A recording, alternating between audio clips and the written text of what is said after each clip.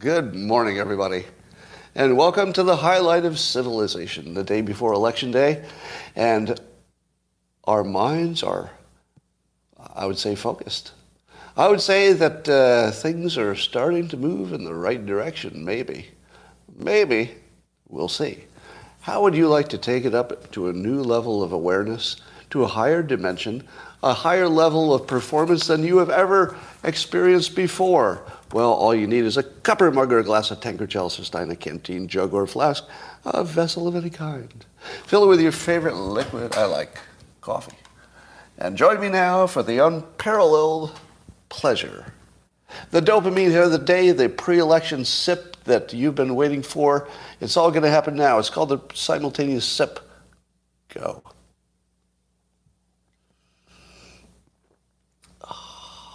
Yes, it is laundry day.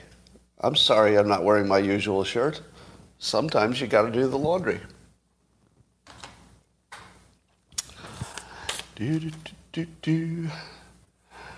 Well, I had been working pretty hard, but I managed to take some of my workload off by hiring a part-time assistant. So thankfully, a lot of the chores that one normally does, I managed to put off on my part-time assistant, who immediately had a sporting accident and is on vacation right now. So that didn't work out as well as I'd hoped, but it will. It will. It's going to get on track any moment now.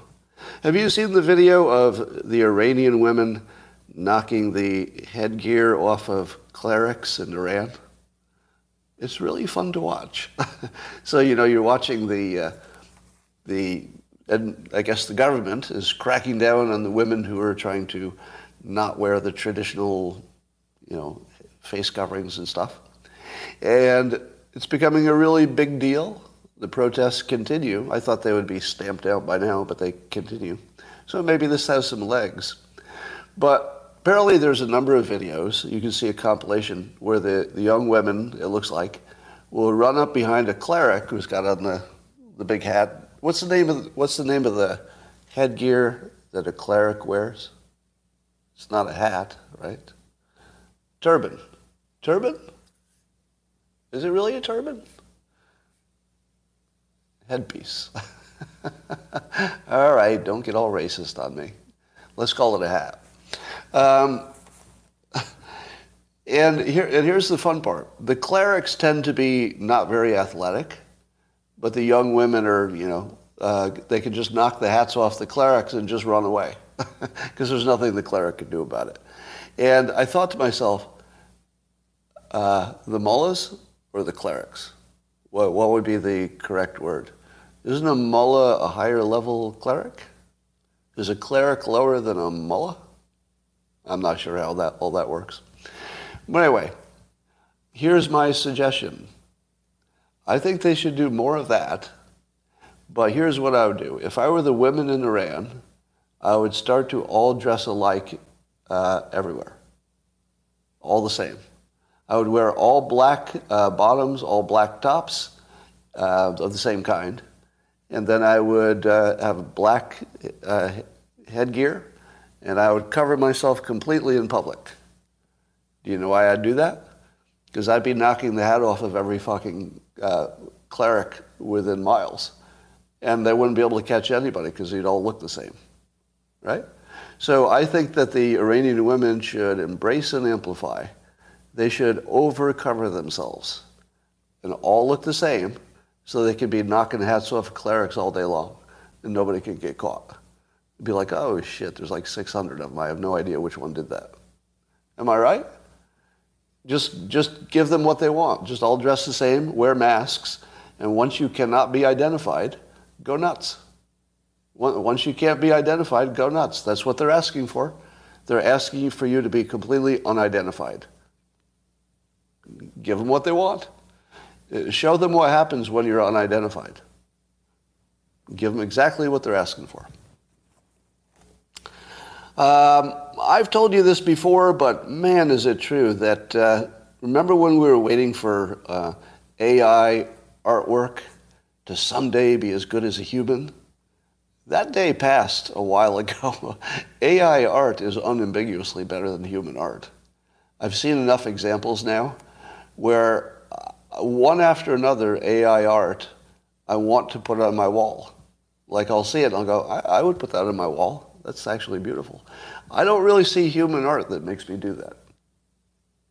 I don't see human art that makes me want to put it on a wall. I can't remember the last time.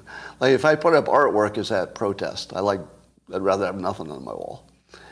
But Brian Machiavelli did another piece of artwork in which he just asked it to do a Dilbert comic. I'll show you which AI he was using here in a moment. And the artwork, in my opinion, as a professional cartoonist, is equal to the best human cartoonist. Just the art. But there's an interesting quality about it that blows my frickin' mind. Let me show you here in a minute. So you won't be able to see it as clearly as I want it, but the request from Machiavelli's Underbelly was to make a Dilbert cartoon about a zebra. And interestingly, it made Dilbert part zebra, not a zebra, giraffe, I'm sorry, part giraffe. And look at the quality of the cartoon at the bottom. That is 100% as good as the best human cartoonist right there. There's nothing missing on that. It's beautiful, really. And like this art, like that bottom cartoon, that is so well designed. Like I would put that on my wall. It's just cool to look at. Now, but here's the weird thing. Do you notice that the humans have weird characteristics? Like they don't quite look like they have the right features and stuff. They look all interesting, but even from one panel to the next, the AI is making the person look different. Like one has 3 lenses and blah, blah. Now here, you want a freaky idea? Do you want a really freaky idea? All right, I'm going to build into this. This will just freak you the fuck out. You ready for it? You know how the human brain gives you a perfect image of things that you don't see perfectly? You know that, right? So, for example, you will have a memory of something that didn't even happen. A false memory is pretty common. We all have, right? You also, if you're watching, let's say, a tennis ball being hit hard and it bounces near a line, your brain says, I saw that tennis ball, I saw it hit the ground, and I know if it's in or out. But did you know you don't see that tennis ball? Your brain or your eyes can only pick up the tennis ball depending on the speed it's going, it can only pick up the tennis ball every 5 feet or something. But all the stuff in between, your brain filled in and it wasn't there. But your memory is you saw the ball the whole way. You did not see the ball the whole way. Your brain allowed you to imagine you saw it the whole way. Now, do you accept that your brain is in real time translating things into things that are not true? Do you agree with that? Your brain is always translating your approximate environment into a specific picture which is not true. Now, what happens when you take AI, high intelligence, and you train it to look at human faces, and then you tell them to reproduce a human face in some artwork? And then the AI makes the human face look different in each panel. All the time. All the time. It seems like it doesn't seem to matter which AI you're using. And you can train the AI to really know what a face looks like, right? Because faces are approximately, the same, they're approximately symmetrical, right? It knows what a nose is, it knows what eyes are, it knows where they appear on the face. Are you telling me that AI can't make a human face? What should be the simplest thing, right? Now I'm going to blow your fucking mind. You ready? You ready for this? Get ready. It could be that human faces don't look the same from minute to minute, and that we can't tell. because our human brain is making your face look the same as it looked a minute ago to me. What if our faces don't look the same from moment to moment? And that it's actually like it's more like a wave function, that your face is only a potential face. And when somebody looks at it, they're picking up the potential, they're forming in their mind their own face, and then they lock it in. And so every time they look at you, they see that face that they've locked in, but your actual face is never the same. Okay, did I freak anybody out? Because give me one other reason that AI can't make a face the same twice in a row. There's no other reason. Because the technology could easily do it. The technology is telling you what is actually there. The AI is telling you that our faces are not the same from minute to minute. That's what it sees. But we don't see it. Now, I'm not saying that's true. I'm just saying it might be. That is within the realm of something that could be true, which is freaky by itself, even if it's not true. But I can't think of another reason that AI can't make a face. I mean, there's just no other reason. All right. Real Clear Politics had a poll asking people if we thought the country was heading in the right direction or the wrong direction. I want to test your intelligence. Many of you have not seen this news, but I want to see if you can use your powers of deduction. What percentage of the population thinks that things are moving in the right direction? Go. How are you doing that? How are you doing that? 25.6%. You guys and gals, you impress me. I've never seen a group that could guess things better than you. But once again, with no help whatsoever, you got the right answer, almost all of you. So congratulations to you. Yeah, about a quarter of the country thinks things are fine and in the right direction. Now, I happen to be in the 25%. Surprise. I had a realization the other day that two things are true. I tweeted this. Two things are true at the same time. We'll see if you agree with the first one. I think you'll agree with the first one, but not the second one. The first one, everything appears to be broken. Agree? Like everything in the world. All of our systems, all of the way we think about things, education, government, supply chains, military, correct? Right? Would you all agree? Now, I say seems broken, right? It appears broken. Now, that could be an impression, right? When everything looks broken, you could be wrong.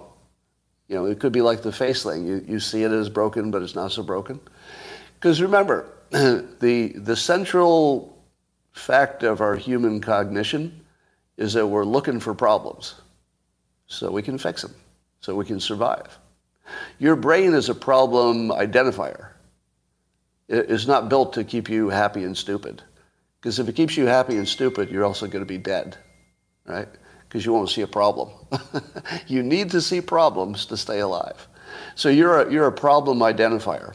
Now add to the world news, a news model that gets more clicks for bad news, right? There's a bad thing coming, you'd better get afraid.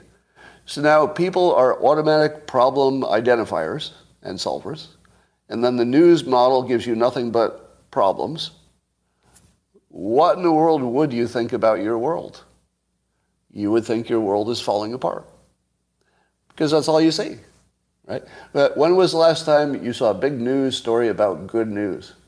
Hey, here's a news story of something that was working great. I try to give you those stories, but even when you see them in the press, they don't really frame them that way. It's more like, well, a fact happened. But, I'll tell you, hey, things are moving in the right direction. All right, here's my take. So number one, I think we all agree everything looks broken. And I would say that it is. I would say it's not just that it looks broken, it's actually all broken. All of it. Would you agree with that? Would you take it further and say, it doesn't just look broken, it's fucking broken, right? In the sense of it's not where we want it to be. No, not maybe 100% broken, but everything's not where we want it to be, which is a perfect situation for humans. Humans love it when things are not where we want them to be. That's like our perfect situation.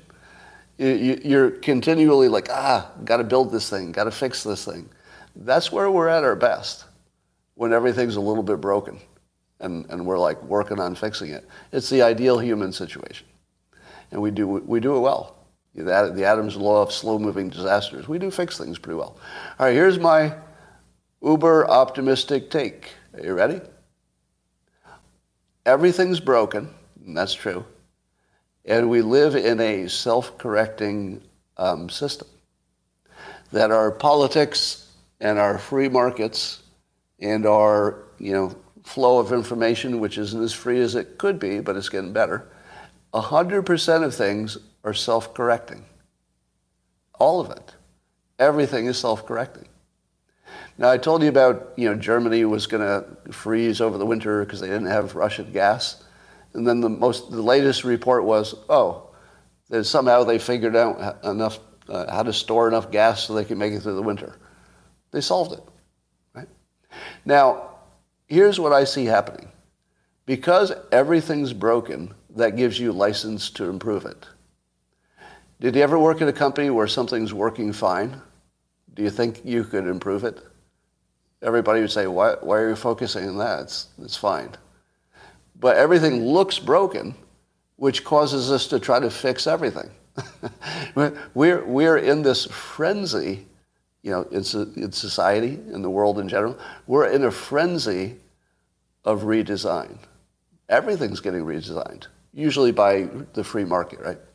Absolutely everything's being redesigned from almost the bottom up. We're in a reinvention phase that you won't recognize until it's toward the end.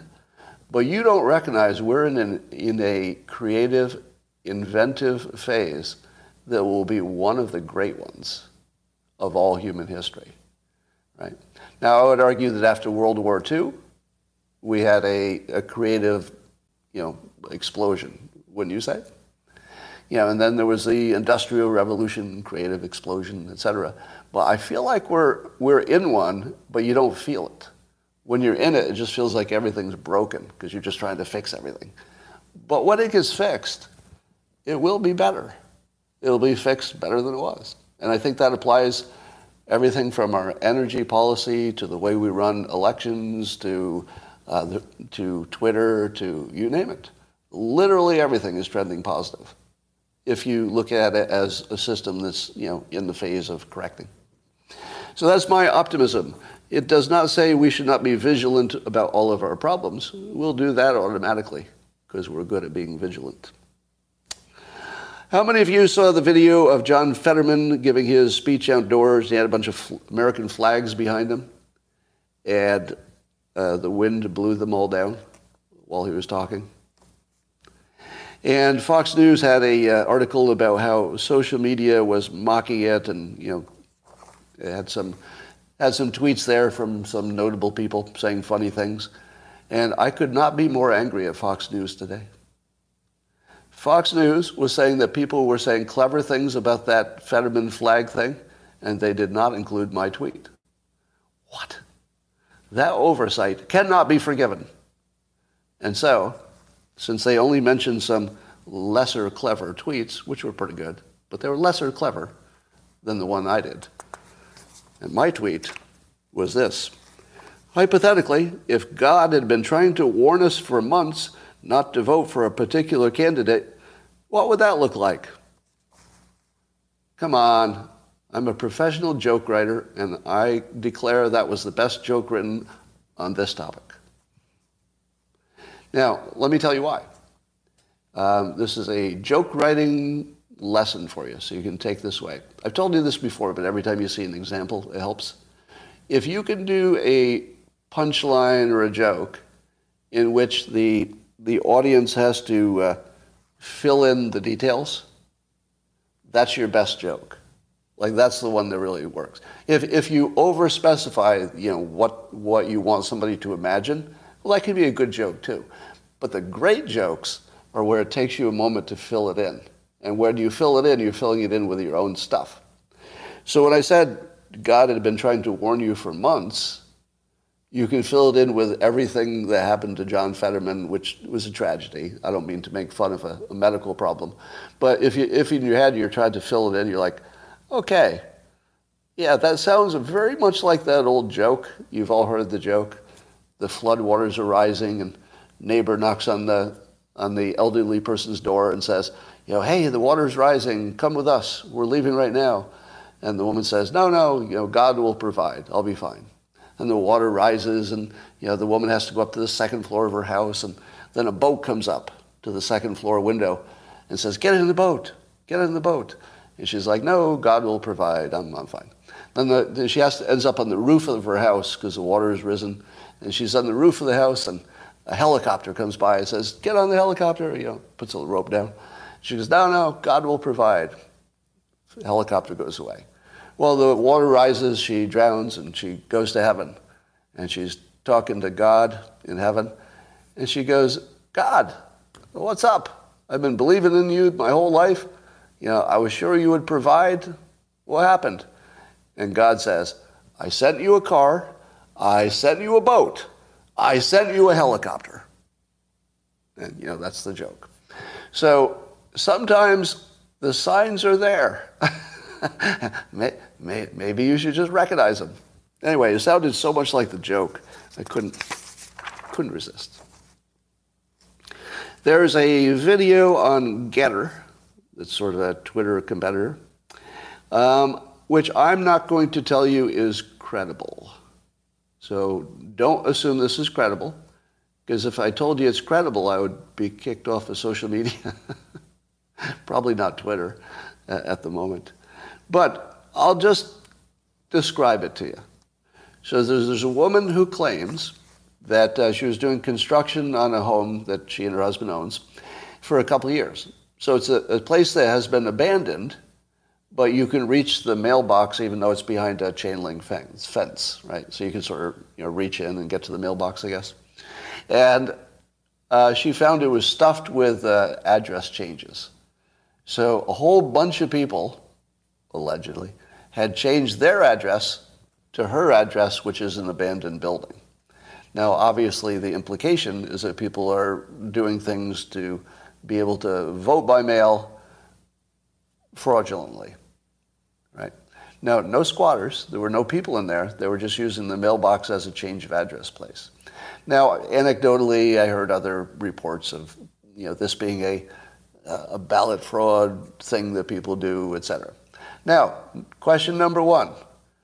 You have seen one real person, apparently, describing what looks like a pretty credible claim. Use your critical thinking to answer this question. What are the odds it's true? Go. Put the odds on it. Odds it's true. I'm seeing 25, low, 1%, low, 0, 10%. Very good. Very good. Very good. So do you remember what I predicted would be true after the 2020 election? If you remember, I said a whole bunch of times, I said this over and over again. I said, every claim you hear about election fraud is at least 95% chance likely to be false. 95%. Now, what was the final outcome of all the 2020 claims? How close was I, right? I told you that even if something is true, and I didn't have an opinion at that time, I didn't know if there was some true stuff, but I told you that 95% of what people surface will definitely not be true, right? So when you see this new claim, just keep the 95% thing in your mind. Now, it looked very credible to me, right? If you put a gun to my head and said, all right, you're going to have to bet whether this particular story was true, I want to think it is. But then I have to retreat to my rational mind and say, okay, the fact that it looks true means what? How much credibility do you put on? It's on video, it's a real person, and it looks true. What's that mean to you? Nothing. Nothing. In 2022, it doesn't have any value. Absolutely no value. And the first thing you ask yourself is, why is it only on Getter? Right? Is there some reason that would be not on other platforms? Yeah. So it could be, from a different year. Could be an operative who just, doing an op. It could be anything. It could be absolutely just anything. You don't know. All right, CNN, I'm going to give yet another compliment. Compliment to CNN. Being one of its biggest critics for years, I feel like I have some kind of social obligation to tell you when they do something right. And not only today do they have Daniel Dale doing a hard fact check on Biden, and when I say a hard fact check, he just goes right at him. Yeah, Daniel Dale went at Biden the way you saw him go after Trump. I never thought I'd say it. Never thought I'd say it. But he just went right at it. Just said lie, lie, lie, not true, lie. Big stuff. I'm not talking little stuff. I'm talking about the major claims of the president. Lie. Just lie. Amazing. So congratulations to CNN for what looks like a successful business pivot. You want more? This will blow your mind. The day before elections, CNN's website, the following headline: Opinion, Democrats are out of touch with American voters. That's a headline on CNN the day before the election. Democrats are out of touch with American voters. And then it goes on in the article to say that Republicans are running for office on the actual issues that people care about. Can you believe that? Oh, 2 days. I'm sorry. 2 days before election. Forgot what day it was. Today feels like a Monday to me for some reason. Must be that time change. But does that just blow your mind? My mind is completely blown by the fact that something's going right. Now, remember I told you everything's broken. Everything's broken. But it's all being redesigned right. You tell me, was CNN broken a year ago? And do you see that they're redesigning in a way that's useful to the country? Yes or no? Would you agree that you see it? It's not just me, right? You can see it. Is Twitter better off than it was a year ago? I think so. I mean, it's a big mystery where things will go, but so you've got CNN being a responsible citizen. Congratulations, CNN. Completely successful. I don't know about their ratings. I actually hope their ratings improve. So I'm gonna root for CNN's ratings to improve because I think they're acting like patriots. Is that too far? In my opinion, CNN is taking a patriot perspective on their business, which is to try to give you the actual news, which is different. All right, too far, maybe. But that's another example of something that's going right. Biden, of course, gaffed again and said he wanted to close all the coal plants. And then somebody from his own party, 2 days before elections, Joe Manchin, is asking the president to apologize. If members of your own party are asking you to apologize 2 days before the midterms, that's not a good look. That's not good. Now, a year ago, do you think that Democrats were willing to admit that Biden is brain damaged and useless? Not so much, right? A year ago, even the Democrats would have said, no, stop making fun of his speech defect. He's fine. They don't say that now, do they? Am I right? There is a completely different tone from the Democrats about their own president.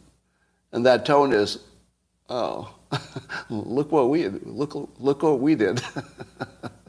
Maybe we should undo this.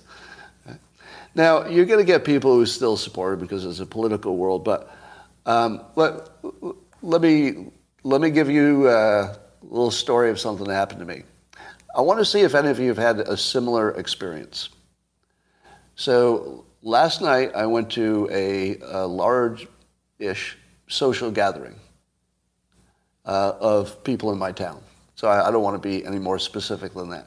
So it was a large social gathering in my town. And I live in Northern California, an hour outside of San Francisco. So what do you assume is the political nature of my town? It's just what you think, right? It's exactly what you think. Or is it? I spent an entire night at an event and heard a number of pro-Republican statements from people privately. I heard zero Democrat supportive statements. Zero. There wasn't one. I don't think there was anybody there who was favorable to the Democrat platform at the moment, which is not to say they weren't Democrats. If you could, put on goggles and see everybody's voting party, I'll bet you they're mostly Democrats. I'll bet they were at least 60% Democrats. But you don't see anybody talking up Biden. It's just not a thing. It's just not a thing. And you don't even see people agreeing with wokeness, at least within, let's say, the suburban family kind of people. No, just nobody. And I used to feel like I was in a little bit of danger when I just went out in public. You know what I mean? If you're notable as a Trump supporter, there was a time when it would have been dangerous for me I was a little wary even just going to the grocery store because I thought I'd be confronted with somebody. Not necessarily physically, but I thought somebody would get in my face, throw a milkshake on me or some bullshit like that. But I don't get any pushback anywhere where I live. Just think about that. I mean, people recognize me at this point, and they've got a good idea what I'm up to.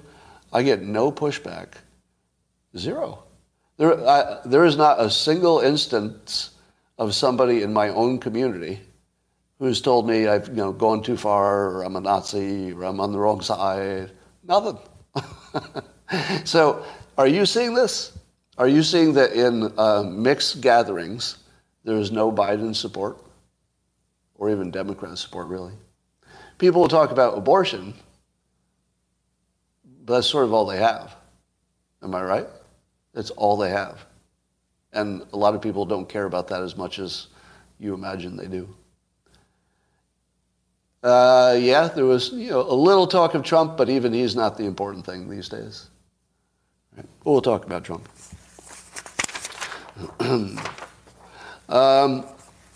MSNBC, there's a clip on Twitter of MSNBC interviewing Democrat governor candidate, or governor, Kathy Hochul.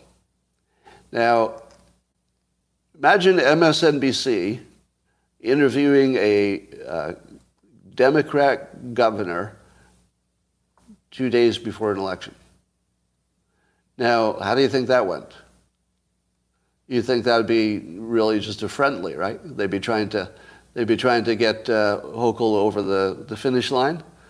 Nope, that didn't happen. MSNBC just slapped the shit out of her. I didn't know what I was looking at there for a moment. Yeah, I didn't catch the name of the host, but credit to the host. The host said, I guess the context was crime. And the host says, here's the problem. We don't feel safe. I walk into my pharmacy and everything is on lockdown because of shoplifters. I'm not going in the subway. People don't feel safe in this town. That is the end of her, isn't it? Did MSNBC just drive a stake through her fucking heart? It looked like it. It looked like even NBC is like, we can't even do this anymore. We just can't do this anymore. We have to kill you now. I mean, politically, not actually. I think they just drove a stake right through her heart on live TV. Because, and again, if somebody knows, if you saw the clip, I'd like to give a shout out to the host, because that was good work. That was good work. And not just on a team play kind of basis, but it was good journalism. This is somebody who really got to it, really got under the hood there. I wish somebody would say her name, just so we could give her credit. All right, well, maybe you'll see it in the comments. Jack Dorsey has apologized for growing Twitter too quickly, and therefore, being a participant, I guess he would say, for how many people had to get laid off. because he thinks it grew a little too quickly. And, I appreciate that. That's sort of it's kind of the context you wanted to hear, right? Didn't you wonder why there were so many people? And could you actually get rid of a lot of people and still run the company? And probably yes. If grew too fast is a true statement, and it certainly looks that way, then probably there's a little bit of, or maybe a lot, of cushion, stuff they can cut. So that's happening. I was trying to imagine what it would be like to be Jack Dorsey and know that all these layoffs are happening. Like it's just gotta be crushing. I once had to close a restaurant, 2 restaurants actually, but I had to close a restaurant that wasn't working out, and I had to tell the staff that they were all fired, with severance and stuff like that. So they were treated well, but that's a really bad day. It's twice a bad day, because as I was telling them that I would treat them right and everything, some others were actually robbing the storeroom of all the electronics. As I was talking to the staff, they were actually robbing the restaurant. Well, that showed me. Anyway, that was pretty expensive. Musk met with some civil rights leaders, the Anti-Defamation League and NAACP. And I saw an interview by head of the NAACP, Derek Johnson. Now, interestingly, the head of the NAACP appears to be, and I don't want to make an assumption here, but appears to be a black man. I don't know. It's a weird thing about 2022 when I find out that the head of the NAACP is at least apparently black. So, good job there. Seems like a good fit. But I would like to give him a shout out, because you know how you get an immediate reaction to some public figures?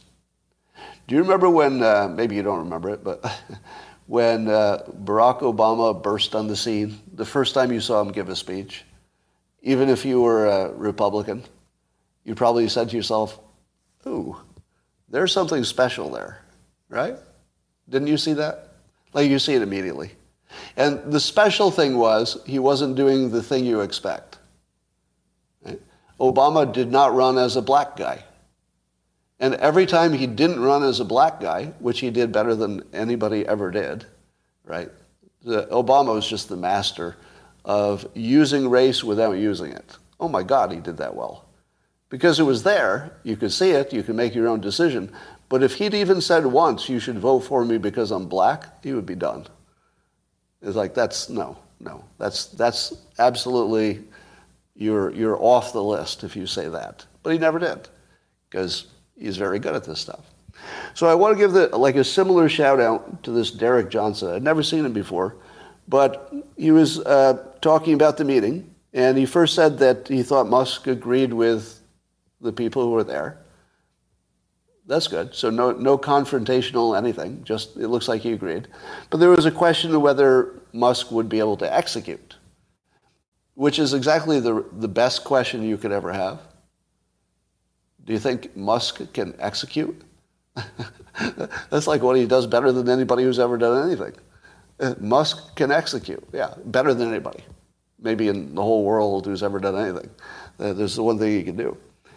But here's why I want to give Derek a shout out. He went through the whole interview, and he talked about how he wanted to make sure that Twitter was protecting communities that were marginalized. And I watched the whole interview, and not once did he frame things racially. Now, I think it's completely fair to say don't have groups targeted for hate speech. That's not really a racial statement. That's something everybody would say. But somehow he got through the whole thing without me hating him for saying I'm bad or something. Like, I didn't get blamed for anything. And he didn't even talk about it like in the normal team play. Somehow he did an Obama on this thing. And I got to say, I want to see more from him, Derek Johnson. Because one of the things I've been saying forever is that the black American population doesn't have a good leader. Somebody who would appeal to whoever they're trying to persuade at the same time as appeal to the black community. And he may be the guy. He's got a strong game. Yeah. So just keep an eye on him. This is another thing that, in my opinion, is going right. In my opinion, and this will be really controversial, racial, what would you say, harmony is actually improving. What do you think of that? In my opinion, racial harmony is improving, and I'll tell you why. Because we're wising up to why it happened in the first place. We're wising up that it was the media that was causing it, right? And I think people are wising up that everybody wants everybody to do well. If there's one thing that you could say about Republicans that you could just take to the bank, they want everybody to do well, right? There are no Republicans who want black people not to do well. They all want them to do well as everybody who's struggling. They don't want to necessarily be the ones that pay for it. That's a different question. But they want everybody to do well and would even jump in and help quite a bit if there was something that made sense to help on. And I think that the education question is where everybody's going to meet. Because, a black parent and a white parent, when they're talking about educating their kids, same page. I mean, small differences, but same page, right? Everybody's got individual differences. Somebody says, I don't think about race unless I'm in social media. Isn't that true? When was the last time you had a real world racial anything? I can't even think of one. Now, I live in a pretty harmonious place in the country. But when was the last time you had a racial confrontation? Or even a racial issue? I don't even remember the last time. It's literally not on my consciousness anytime except social media. You're right. Yeah, there's a social media thing. So this is weird and wonderful and mind-blowing. That there was an accusation on Twitter that Twitter had sold somebody a blue check for $15,000 and that there was a system, sort of an underground system, where people could get to some Twitter employee who would illegally, I don't know if it's illegal, but would offer to sell them blue check, outside of the normal system. And apparently a number of people took advantage of it. I don't know what that number is. But here's the funny part. Elon Musk confirmed it. He goes, yup. He said, yup. Absolutely confirmed that Twitter had been selling blue checks. Does that just blow your mind? Because, and it blows my mind on several levels. Watching Elon Musk fact check the world in real time is something we've never seen before. Like, even if a politician gets fact checked, you have to wait until they give a speech, right? Or wait until the statement comes out or something. But Musk will be on Twitter. There'll be something that's just like a complete lie, or in this case, something that's weird but true, and he just fact checks it. You got like a 5-minute fact check that you could actually believe, right? If Musk says that happened, I believe it. I mean, why would he say that? Of all things you could say, nobody's going to lie about that. For $15,000, you will cook dinner. Well, okay, would be a good dinner. Let's talk about some more Twitter stuff, the most important thing that's happening lately. Mark Ruffalo, one of the smartest Democrats. No, I'm just joking. He's one of the dumbest. If you tried to list the dumbest celebrities who are political, you'd put at least politically dumb. I'm not saying they're dumb, like low IQ. But Mark Ruffalo, while I love his passion, and I love that he apparently cares about the country and people and wants good things for all of us, so character-wise, I'm a big fan. right? Yeah, I think you have to appreciate when somebody's on the other side from you. If they're trying to make things better, but they have a different opinion on it, you can't really hate them for that, right? You just want a different thing. But Mark Ruffalo tweeted at Musk, and he says, Elon, period. Please, for the love of decency, get off Twitter. Get off Twitter. Hand the keys over to someone who does this as an actual job, and get on with running Tesla and SpaceX. You are destroying your credibility. It's just not a good look. Is that the worst take you've ever seen in your life? Have you ever seen a worst take? This is an actor who's giving the most successful entrepreneur of all time business advice. Yeah. And he does it in public like that should look good. And he's worried that Elon, he's saying that it's not a good look for Elon. Do you know it's not a good look? Giving business advice to Elon Musk. My God, man. My God.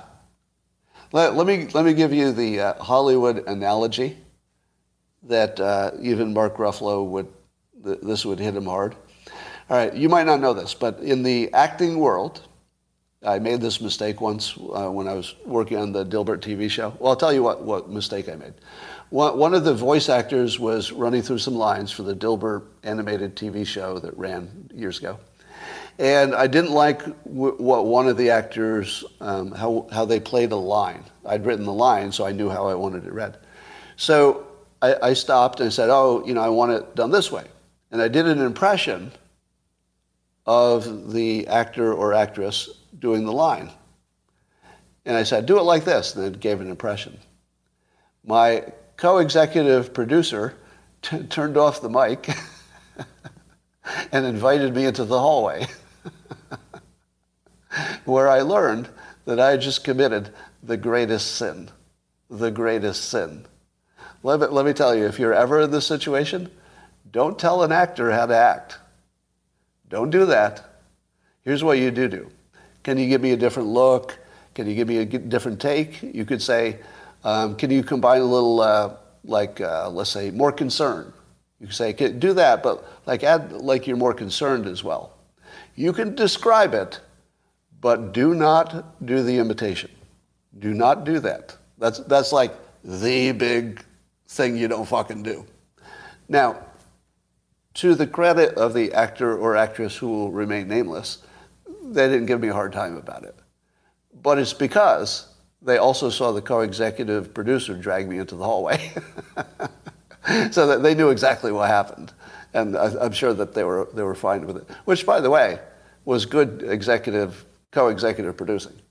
So let me give my compliments to my co-executive producer, Larry Charles.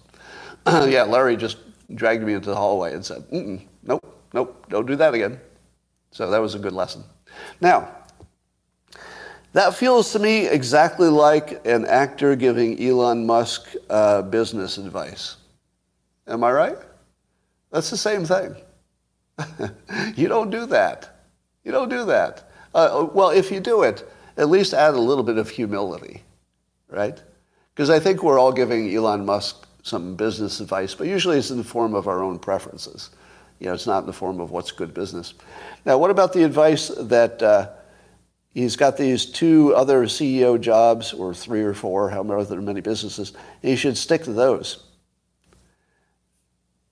If you tell Elon Musk, of all people in the world, 7 point whatever billion people in the world, there's exactly one person who's the wrong person to stay in your lane. He's the most wrong person out of all 7 billion of us that you should advise not to leave his lane. Leaving his lane is what he does best. It's what he does best.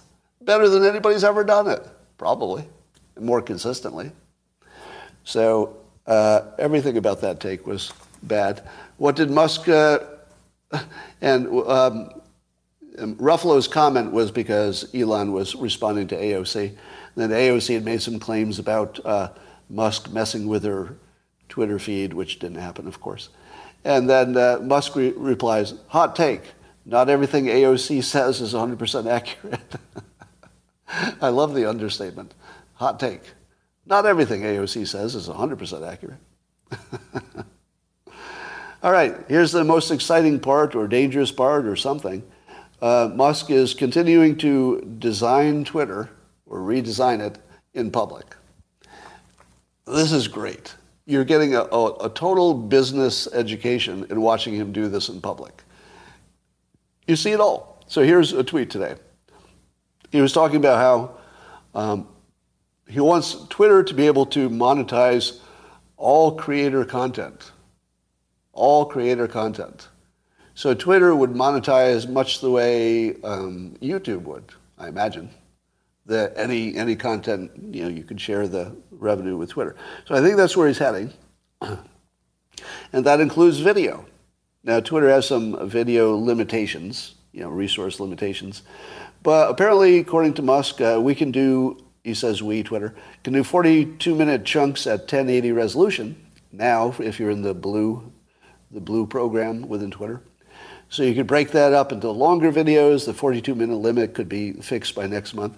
So he's telling you that they're removing the 42-minute limit within a month, which is super fast for something of that magnitude. And then he finishes with this question. He says, to the public, how does YouTube monetization work, and what could Twitter do better? Talk about the transparency. The transparency there is insane. So he's telling you that he doesn't have a sufficient user-level understanding of what YouTube does for creators, which is quite an admission in public, especially for somebody who's running this company. And that he's asking for your input, and it's legitimate.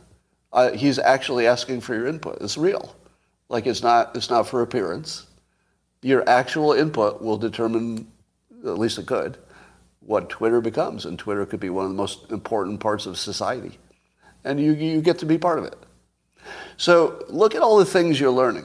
Number one, did he prove that you don't need a marketing department all the time? Yes, he did. Yes, he did. So that's like a whole lesson in itself. You just replaced the marketing department. He's also showing you the new CEO move I talk about all the time, which is immediately establishing what you're about, on day one. Because that first impression becomes really sticky. That's who you are forever. He did that perfectly. And now you're seeing him collecting input from the customers in a very direct way. And he's doing two things here. You might see one, but he's doing two. The first thing he's doing is making sure he gets input. So he's got input. And the second thing he's doing is making you feel buy-in. How much do you feel like you're legitimately part of the process? Or better, people that you trust on Twitter, you see them making suggestions, right? And they're smart people in many cases. When you see smart people on Twitter making smart suggestions to Musk, even though it's not your suggestion, you feel like you're part of the process, right? Because you could have. You could have made that suggestion. So knowing that he has this huge public relations problem, because half of the world is going to hate him no matter what he does. Now the news is reporting he's meeting with the NAACP and the ADL, and that apparently they like him. Imagine that. Right, that's the news. He managed the news. The news is telling you that the groups that would be most concerned got a good response from him. He's doing everything right. So you're learning publicity, marketing, you're learning how to take user requirements, you're learning how to get buy-in, you're learning how to communicate, you're learning how to tweet, you're learning social media as it relates to a company. You're seeing his business model being created in real time. So he's struggling between subscription and advertiser and what balance and what features. Oh my God, is this useful? You don't realize how much smarter we're all getting just by getting to see the transparency of this process. So the brilliance that is coming out of all of this is just stunning. Mike Cernovich had an interesting note on a tweet. He said that it's not being treated as newsworthy that Twitter had entire teams that coordinated messaging with the UN says it all. And he goes on. And he says, how is that not a big deal? And he speculates. He goes, exactly. New York Times, Washington Post probably has the same internals team doing propaganda. So Cernovich is speculating that the major media might not be hitting this story hard because they might also have deep connections at Twitter, which was, managing the news, if you will. And I don't know if that's true. It's reasonable speculation. But I'm more interested in the fact of why we decide some things are news and some are not. Have I told you before that the New York Times and Washington Post, and really not much else, a few others, they make news. And by make news, I mean they look into all the things that are happening and then they tell you what things are important. But is it because they are important? That's what I used to think. I used to think that if it's on the news, it's because it's important. And everybody notices it, and then everybody puts it on the news. Nothing like that is happening. When it comes to politics, they decide what the news is. It's literally just a decision by people who, want to manage the public. And they've decided that this is not a big story. That Twitter was being influenced directly and personally and in an ongoing way by the United Nations to make sure the messaging was compatible with what the UN wanted, which is the scariest thing you could ever hear. Now, why is that not a big story? Because the media decided it wasn't. Now, I suppose Fox News could decide, and they're big enough that they could make that a story, but it would never cross over from Fox News, would it? Except that other people would mock them for having the only stories about it or something. So this is one of those cases where you can tell yourself, you really see that the media assigns your opinion. Because whatever you're worked up about today, I guarantee it was on the news. And the things you're not worked up about, they were not on the news. The news decided what to run, and they could pick or ignore whatever they wanted. And then you get worked up over it, and you think, oh, I'm worked up over that important thing. No, you're not worked up over the important thing. You're worked up over what the news wanted you to be worked up over. You're completely manipulated, as am I, right? I'm not outside that system. I'm just as manipulated as you are. Just be aware of it. So that was a 2-level excellent tweet by Cernovich because it really gets to something deeper than just the news. All right. Tim Ryan, running for Ohio Senate, had this statement to say in public. He said, this is his competitor. He says, imagine if J.D. Vance was your teenage kid and you caught him hanging around with people like Marjorie Taylor Greene, Ron DeSantis, and Alex Jones. To which I tweeted, imagine being a Democrat candidate, I said one day before Election Day because I didn't know what day it was, and the best argument you have is that your opponent values diversity. That's his argument. My opponent values diverse people. Because here's what he didn't say. He didn't say, J.D. Vance refuses to meet with black people. He didn't say that. Because I assume that J.D. Vance has met with all of his constituents. But he's also meeting with some people who have opinions that Tim Ryan does not share. So he's actually criticizing. I mean, this is how empty their entire approach is, the Democrats. They are so empty that this close to election, a strong approach is that J.D. Vance values diverse opinions. Because that's what I heard.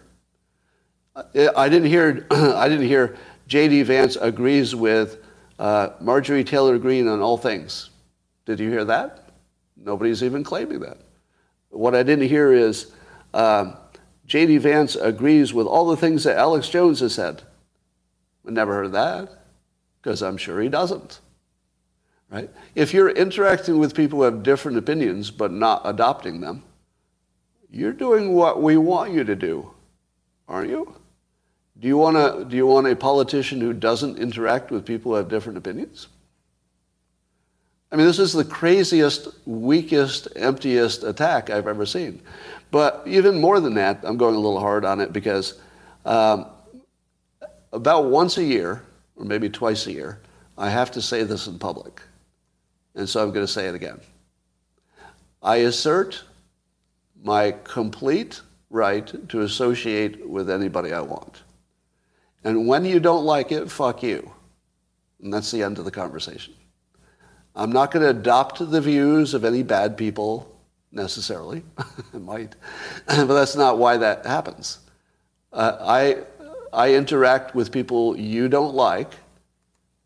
And if you don't like that, fuck you. And there's nothing else to say. Would you agree there's nothing else to the conversation? This is one of those conversations where fuck you, that's the whole argument. It's the whole argument. There's nothing else. I have no nuance to add to that. Just fuck you. That's it. Fuck you. I'm going to associate with whoever I want, whenever I want, right in front of you. Don't care. To make my point, watch me prove my point with a segue that was probably created in heaven. It's so amazing. Adam Kinzinger is right about this. So there you go. Adam Kinzinger, somebody that I would not agree with normally, but I associate with his following comments because if you don't like me associating and agreeing with Adam Kinzinger on a specific policy, fuck you. Fuck you. But I know you don't. I know none of you have that problem, I'm sure. But here he is being right about something. Apparently there's some aircraft that the National Guard uses to track the drug shipments and fentanyl in particular. And it's going to be retired. And I guess Kinzinger is one of the few people who actually can fly that plane. I didn't realize he was in the National Guard. Kinzinger is still in the National Guard? He is? All right, credit him. So can we say that without... Can we give a full-throated patriot? Now, I hate what he did with January 6th, right? But he's a member of the National Guard. And he's calling out a huge problem that this aircraft will be retired and then they won't be able to easily interdict fentanyl. So good job, Adam Kinzinger, on this particular issue, which also suggests that the administration is not that serious about fentanyl, because this plane is critical to their success of capturing stuff. And Kinzinger's fighting to keep this funded. So good for you. Hope that works. Let's talk about Trump. Trump labeled Governor DeSantis with a nickname. He called him Ron DeSanctimonious. How many of you had to look up the word sanctimonious? I did. Yeah, I did. So if it makes it any easier for you to admit it, I am a professional writer. I do it for a living. I never use that word. Yeah. So I had to look it up. So in case you don't know what it means, like me, basically somebody who's showing a big show of religion or piety, being the right person, but being somewhat hypocritical. So somebody who's trying to be holier than you, but they're sort of a hypocrite. Does any of that seem to fit Ron DeSantis? Does that feel like a kill shot? It does not. Now, how many of you were happy that he said that? How many of you said, "Oh, I'm glad he did that"? None, right? Zero. So, given that none of you were happy with that, almost none of you, let's say 95%. If you were not happy with it, was it a mistake? You weren't happy with it, but was it a mistake? Go. Yeah, here, it gets a little more complicated now. Let me hark back to my Mark Ruffalo comment. Mark Ruffalo is not the one who should be commenting on business stuff, right? That's not his domain. And so we should all be humble when we're commenting on somebody else's expertise, which we don't share. Now, I always have a little concern when I criticize Trump for any of his persuasion-related stuff, because he became president. I didn't. Whatever he does seems to work, even when you think it won't, right? That's probably the most remarkable thing about his method, is that even people who support him think that's not going to work. Well, that's not going to work. And then weirdly it works for reasons that you don't imagine. He sucks all the energy out, whatever. Here's what I thought.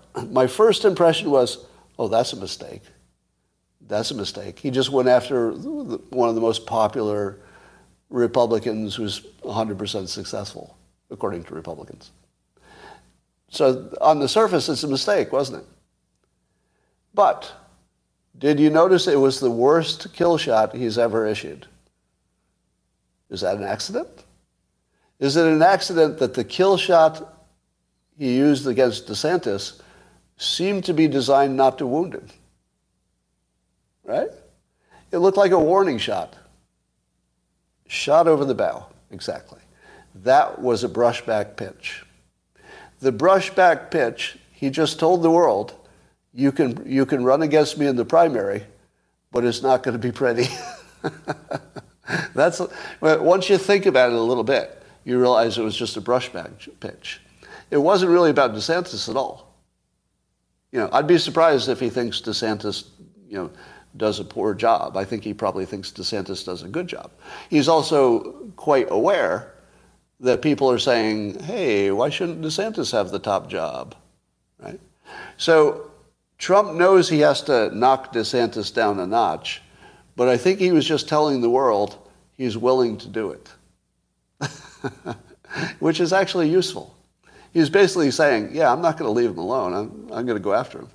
But he went after him so softly that it's easy to pull back, right? It was such a soft brushback that makes it look like it was an intentional, just a warning shot, just to let you know that, he's the big shark, and if you go swimming with the big shark, you're going to get bit. So I started hating it, and then the more I thought about it, it's like, oh God, he did it again. He did it again. He did something that I immediately disliked, but the more I thought about it, it's like, shoot, that does move the energy in his direction in just a slight way. Anyway, so always be humble when you're looking at Trump's persuasion, because you never know exactly what he's up to. Sometimes it's smarter than you think. All right.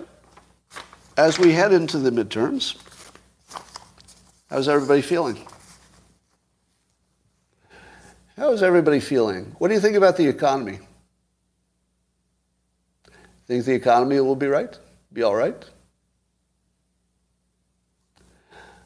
Yeah, a lot of you are feeling good, but also nervous. I don't know what's going to happen, but I'll tell you one thing that might happen. One thing that might happen is there's tons of scrutiny, and maybe we got way better at watching things. So we might have the cleanest election we've ever had. Like, that's possible, right? Could be the cleanest one we've ever had just because of so much extra energy watching things. And there have been some changes. There have been some changes that should reduce the amount of cheating, potentially. But the other possibility that I don't discount at all is that the extra attention will end up finding some real serious fraud. And it could be on either side. I'm not going to say it's going to be all Democrat. Because here's my opinion. The reason that we don't have elections that can be finished the same day is because we don't want it. There's no other reason. We meaning both Democrats and Republicans, each of them having control over individual states, it's very obvious that they want the option of cheating. It's very obvious. Because if either side didn't want the option of cheating, They would make the option go away in their state. Because there are places where the Republicans can design the system any way they want. Right? Right? Give me a fact check. There are states where the Republicans could have an Israeli type of system where it's all on paper, and it all happens in one room. The ballots never leave the room. You count them in the room with lots of witnesses, and then there's basically close to zero chance of fraud. You don't think that one Republican state would have implemented something that's just fraud-free? No. It's because everybody who controls elections in their own state wants the option of gaming the system. What else could it be? What else could it be? Right? If either side wanted the elections to be, transparent and done on the first day, we have models to follow that are simple. They're simple. Just what does Israel do, and what do some other countries do, and just do that. It works. So you can eliminate the possibility that either side wants to fix this. Does anybody disagree with that? I'm not saying Republicans do anything except, dick around the edges, with voter ID and stuff, which is important. But that's just dicking around the edges. Yeah. All right. Let me make a case that everything's getting better, even though we're low on diesel fuel. Let me make a diesel fuel prediction. Are you ready? So apparently, if diesel fuel is limited, trucking will fall off, and the supply chain will die. And we don't have an obvious way to make enough to fix that.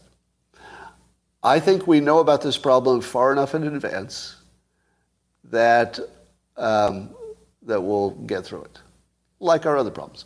So if we know far enough in advance, trains and everything else, we're going to need to, we'll probably make the adjustments. Now, imagine, if you will, that the country just couldn't get products where it wanted because there's not enough diesel. What would be the fallback? Somebody builds an app where you can all be Uber for packages, right? All it would take is an app that says, well, just, take your van down to this dock. We'll load you up with stuff, and you deliver it to here, and you'll be covered with some temporary insurance or something like that. If it were a national emergency where people were starving and stuff, we would just use regular cars and regular trucks. Just people would bring their pickup truck and say, well, I can deliver some of this. So it's one of those emergencies where if you had to, like you're actually starving and shit, we have other vehicles, right? We don't have a shortage of vehicles that can transport stuff. It would be an organizational, Dunkirk-sized thing, but we can do it. We'll get through it. All right. Is there anything that's going wrong? I'm not even entirely sure that Ukraine is going wrong. Are you? And I don't even know what wrong looks like. Because we don't know how it ends. But one potential ending is that Putin is weakened and Russia is no longer a thorn in our side, and Ukraine is creating energy and food for everybody. It's possible. We're going to have a huge bill to pay in terms of our borrowing to fund that war. But yeah, if you were gonna guess, it does look like things are pretty bad over there and will stay that way, and could turn into a nuclear war. But I don't see it happening. I feel like the signals of a potential nuclear war would be much stronger than they are. So now it just looks like people bluffing each other. So I don't spend really any time worrying about nuclear war. Right? I mean, that could change, but at the moment, it just looks like bluffing. All right, and then I hear other people say the real problem is that Russia and China and other countries will have their own currency, and then America's currency dominance will fall away. The dollar won't be worth something. But I feel like we've been talking about that forever, haven't we? Yeah, it just feels like we've been talking about that forever. I don't know if that means it's about ready to happen, but I feel like that's another one of those Adam's law of slow-moving disasters. There's probably a way around it. Can we get reparations from China for COVID? Well, have you heard the story that Russia has put together a case that the virus escaped from a Ukrainian lab that America backed? And they've asked the UN to investigate it, and they've given them a bunch of information. Have you heard of that? Now, how many of you would say there's no chance that America was behind the virus? In the comments, how many of you think there's no chance? There's no chance that America was behind the virus. Yeah, you're a little uncertain, aren't you? Yep. In my opinion, it's entirely possible. Entirely possible. I'm not even sure how I would put the odds on it. I would say the odds that we have accurate information about the source of the virus are probably low. Probably low. Now, obviously, the Wuhan lab looks like the obvious place, but I'd like to hear what the Russians say, because if America released that virus and knew it, what would they do?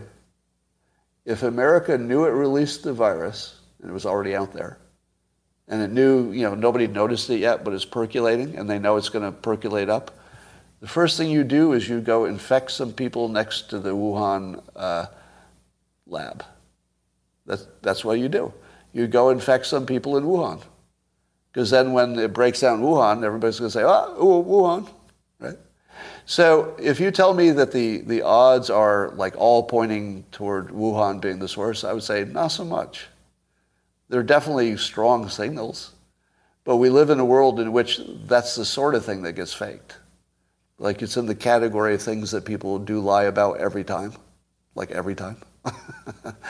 Whoever's country it was that released that virus, or whoever was responsible, don't you think you could rely on them lying?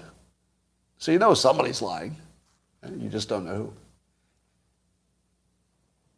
Yeah, Russia's been saying it since February, right? Do prices return to previous levels when inflation comes back down? That's not exactly how that works. No. The answer is no. What should happen is your paycheck should rise at some point if you're working for the right company. Your paycheck should rise to meet that, but I don't know if that's going to happen. Yeah, pangolins have been maligned. Do you remember when we were hearing the early theories about the virus and people were so confident about it? The theories that turned out to be wrong. Oh, definitely came from that wet market. Oh, definitely. Oh, wet market. Nope. Your coffee cup, somebody got their Coffee with Scott Adams coffee cup while I'm live streaming. Amazing.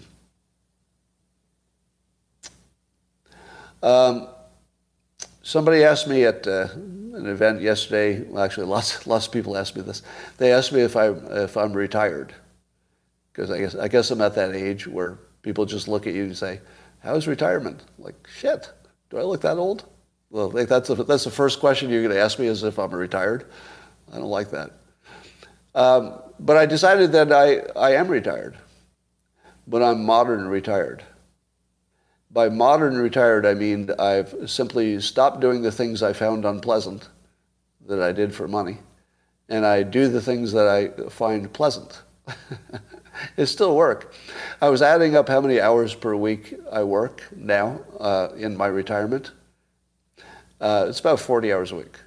So my retirement is 40 hours a week of work, okay, which feels like retirement because 60 to 70 would be more normal. But 40 feels like vacation. Like I'm usually done by, if I start at 4 a.m. and I work 7 days a week, right?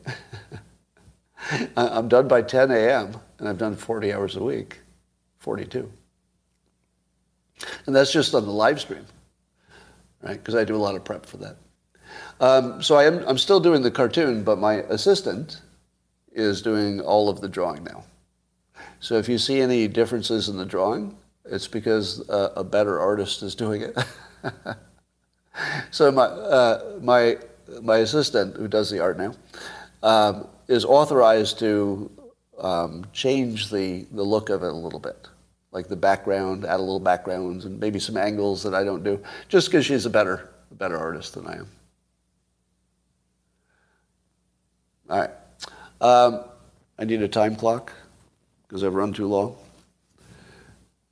Got an interesting message here. All right, I got a funny message, but I can't share it with you. Sharon says, Scott, with all caps, do you feel guilty for falling for the fear hysteria of COVID? Would anybody like to answer Sharon for me? This is in all caps. Scott, do you feel guilty for falling for the fear hysteria of COVID? Huh. I wonder what's going to happen to poor Sharon.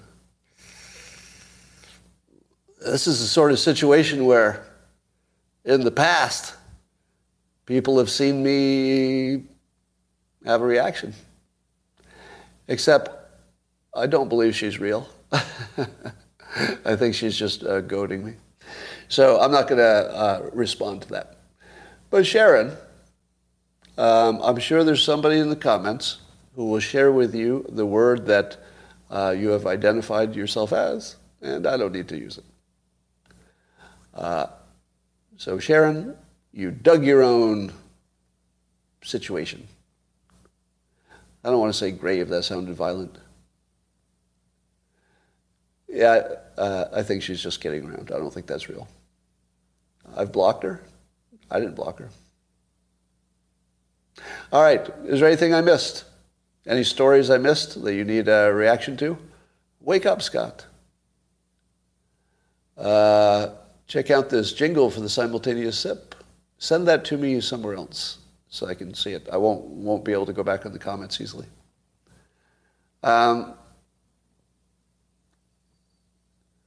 Baby troll, what's that mean? You still feeling better? Yes. Yeah. So let me continue with my update.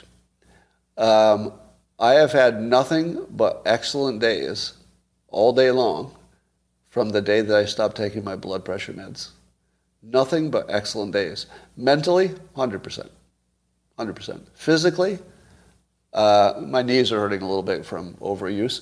But otherwise, my body's, it's like 20 years younger. Yeah. I mean,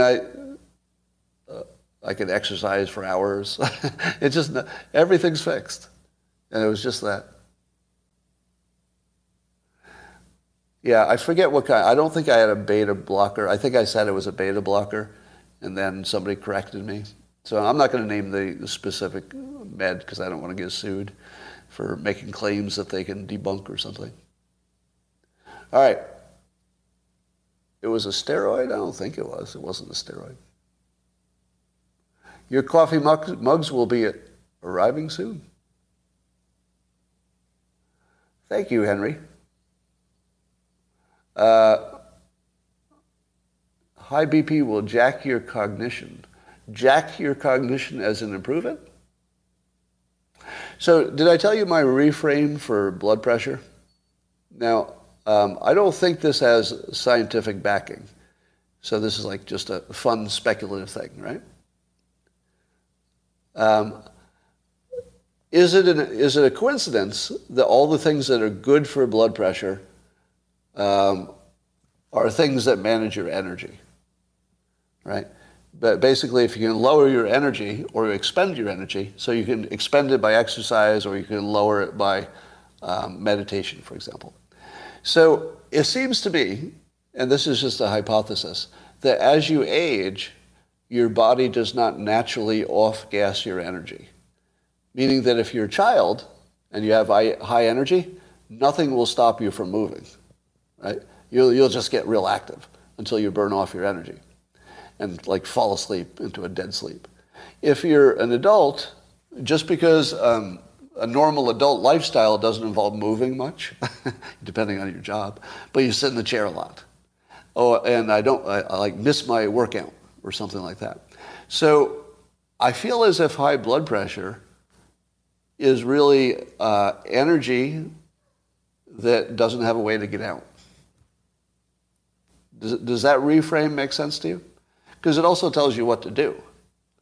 It tells you if you keep your body healthy enough that you can exercise, then you've got a good chance of managing your blood pressure. Yeah, follow the energy. Exactly. Follow the energy. Dr. Oz has entered the room. Yeah, so I'm not going to say that you should take that reframe and ignore your doctors. I'm just saying that it so clearly explains everything that you need to do and not do just by energy. And there are a whole bunch of things in which if you reframe it as energy, you start understanding it. Remember when I first reframed Trump as energy? Like you were thinking in terms of fact-checking and policies? But when I reframed it in terms of he's an energy monster and he moves the energy where you want it, then suddenly everything makes sense, right? All the things that are a little confusing, it suddenly comes into focus when energy is the frame. I feel like this might be another one of those. We'll see. Oh, I just realized I did something clever. If I have a stroke, because everybody's teasing me because, I got vaccinated originally, people saying I'm going to get a stroke. But now that I've publicly gone off my blood pressure meds, if I have a stroke, you're not going to know why. I've ruined your fun. I'm sorry. Now if I have a stroke, it's because I'm off my blood pressure meds. So I've ruined your anecdotal happiness. Should I have a tragic event, your anecdotal happiness will be way down. Claude Adams will not be as funny. It won't be funny. People won't laugh at it. Yeah. So that was accidental, but it was a stroke of genius. A stroke of genius, exactly. Okay. No one here wants you to be harmed. Probably no one here. But there are definitely some people who would have mocked me, my dead bones, if I died. Definitely. And I don't begrudge them their fun. If I'm dead, what's the difference? All right. Could you have lowered the dose? Yes. And the lower dose did not affect my blood pressure. So it didn't help. It was actually raised recently because it wasn't changing the blood pressure. And by the way, I'm not the person telling you shouldn't take blood pressure meds, because apparently there are a bunch of them. I tried one of them, two of them actually, and the two of them I tried didn't give me a good result. That's all I know. I don't know about the other 5 or 6 or whatever. Do I eat grapefruit? No. It's weird. What is your BP? It ranges now without blood pressure. The week after, it ranges between perfect, 120 over 80, and 140 over 90 something in the afternoon usually. And as I said to my doctor, I'm not aware of any studies that say somebody with even the high end of my blood pressure should be on blood pressure meds, which is not to say I shouldn't be. I was simply challenging whether there's any medical, scientific backing for it, and my doctor was not willing to say there was, because I did enough research to know there isn't. There isn't. It's another one of those big pharma things, right? Now, I have to be really careful. I'm not saying that you shouldn't take blood pressure meds. I'm saying, let me be very careful about that. That's between you and your doctor. All right. What time do you suggest I take my first bong rip today? Well, I think you've wasted a few minutes asking the question. So, no time like now.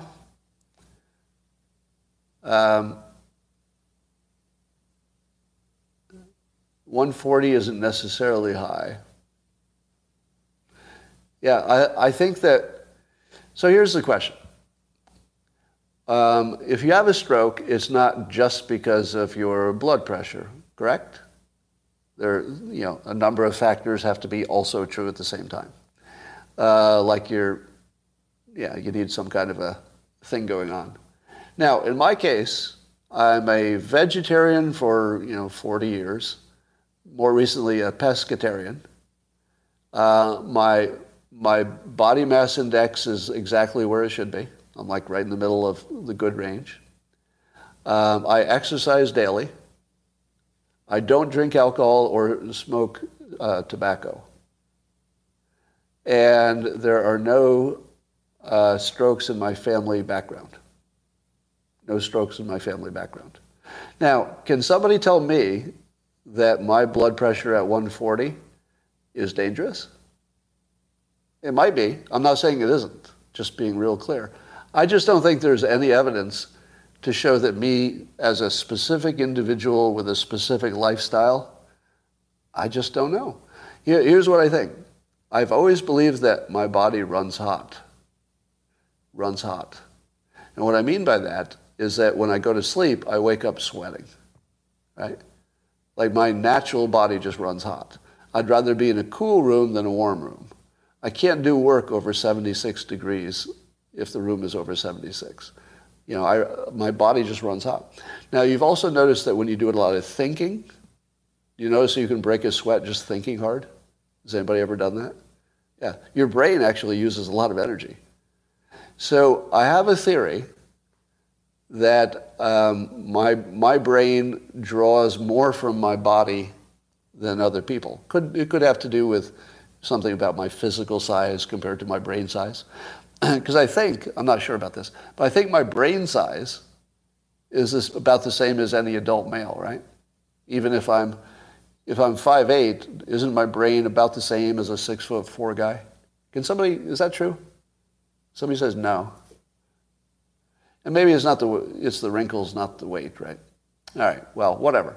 So forget about that point because I don't have any backing for that point. But I feel as though my brain draws more from my body than most people. I just feel like I run hot. And I don't know that that's bad for me. Right?